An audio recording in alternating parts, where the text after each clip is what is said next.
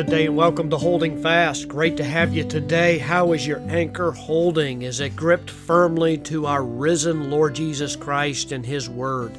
Meditating today again on our Lord's resurrection, preparing my message for this coming Lord's Day. I'm excited and ready to preach, and I can't wait to get in the pulpit and draw people to Christ through the preaching of His Word.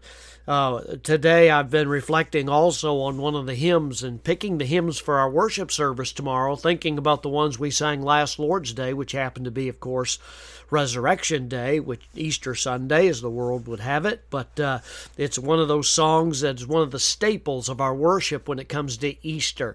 We sing a lot of those, like Christ arose and lo, in the grave He lay, and a number of Easter hymns that have just become part of the tradition. One of those is another Easter hymn that I love. Matter of fact, I probably love it the most. It's one of my favorites, and so since it's my podcast, that's what I'm going to do.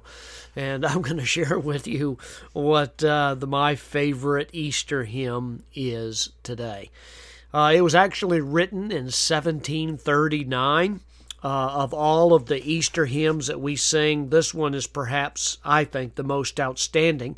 It's actually based on 1 Corinthians chapter 15, verse 55 to 57, where the Word of God says, O death, where is thy sting? O grave, where is thy victory?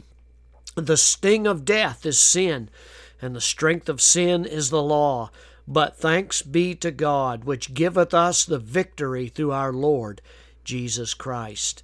This hymn actually included, first of all, when it was first done, 11 stanzas. That's a lot. They were 11 stanzas of 4 lines each.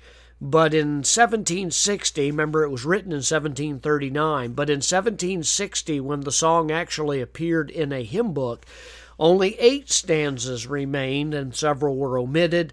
Many lines were rearranged. But today, only 4 stanzas have managed to make it into our hymn book. All of the stanzas are they're a veritable theology book of the resurrection of the Messiah. And it is the hymn, Christ the Lord is risen today. If you've sung this in your worship, in your church, as we have in ours, throughout the hymn, you find the word Alleluia at the end. Christ the Lord is risen today. Alleluia. Sons of men and angels say, Alleluia. And at the end of each statement, we have an Alleluia that has been thrown in. Alleluia. What does that mean? It is a Hebrew word which literally means praise the Lord.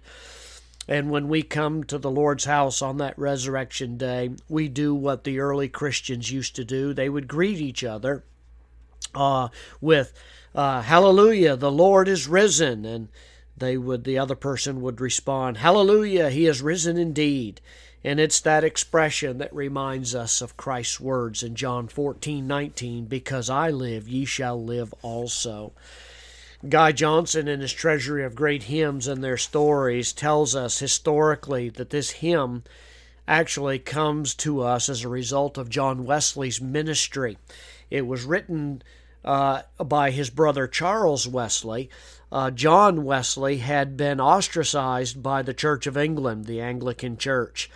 And he was really disconcerted, and he was upset, and he was concerned about the souls of English people there, and he determined to set up religious societies in order to nurture, basically disciple people who were converts at his open-air preaching. And in Upper Moorfield, near London, John Wesley was able to purchase an abandoned iron factory. And the place where the new organization met, it came to be known as the Foundry Meeting House. And it was for the opening service in the Foundry in 1739 that Charles Wesley composed the 11 stanzas of the hymn, Christ the Lord is risen today. And Charles Wesley, of course, his brother, was next to the youngest of 19 Wesley children. I've had the privilege to go and visit their mother's grave, Susanna Wesley, whose ministry in giving birth to those servants of the Lord extends even into our life today because she was a godly woman. Born in Epworth, England, Charles Wesley wrote a number of hymns. He was born in 1707. He was a godly man. He had a poetic, sensitive spirit. He was emotional in nature. But he was highly educated, and he was a strong supporter of the work of the Lord. And he had those qualities that led him to be called the Asaph of the Methodist Church. Asaph, of course, being one of King David's choir leaders in the collection of Psalms in our Bible, Psalm 73 to 83. But he wrote during a time of great revival, and God used him to be able to open this wonderful evangelistic house where the Word of God was taught, new converts were grounded in the Scriptures. And Charles Wesley wanted to be involved in that, and God used him greatly. So the long and fruitful career of Charles Wesley ended in 1788. His doctor couldn't find any serious physical problems, said, well, death is the result of old age and weakness from strenuousness of life.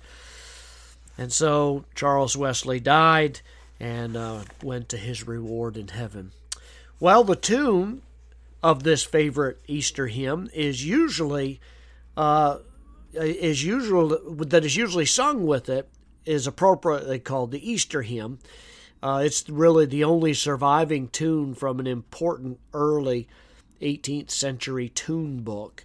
It appeared anonymously in a somewhat different form, and down through the years to us today, the melody has changed to some degree, and even the one that we sing today had some alteration to the original tune that maybe Charles and John wouldn't recognize it today, but they certainly would know the song, and John Wesley came to call it the Salisbury tune, and it's in his Foundry collection of hymns. I have it in an old hymn book of my own. These two men God used greatly. There is no telling how many people in their evangelistic services, when they would preach in the open air, because the Church of England would not allow them to stand in their pulpits, but they, understanding their need to go out and proclaim to the masses of people in England that they are sinners and that Christ died for them and that they can come and have their sins forgiven, compelled them to be some of the greatest evangelists that the English-speaking world has ever seen. And even today, there are results from it. We sing it. We sing it on Resurrection Sunday. Christ the Lord is risen today. A note of victory, a note of joy, and a note of overcoming grace. You can have eternal life in Jesus Christ our Savior. That's what the words of that hymn are all about. Do you know Him today? Is Christ your Lord? Have you surrendered to Him? Well, I'm telling you today, there's no greater knowledge that you could have than your understanding of Christ. On that last hymn we sing, it says, "Soar we now where Christ has led, following our exalted head. Made like Him we rise. Ours the cross, the grave, the skies." Charles Wesley. What a great hymn. Walk with the Lord today. Serve Him. Let that tune ring in your head and sing of the marvelous victory you have in Christ. God bless you.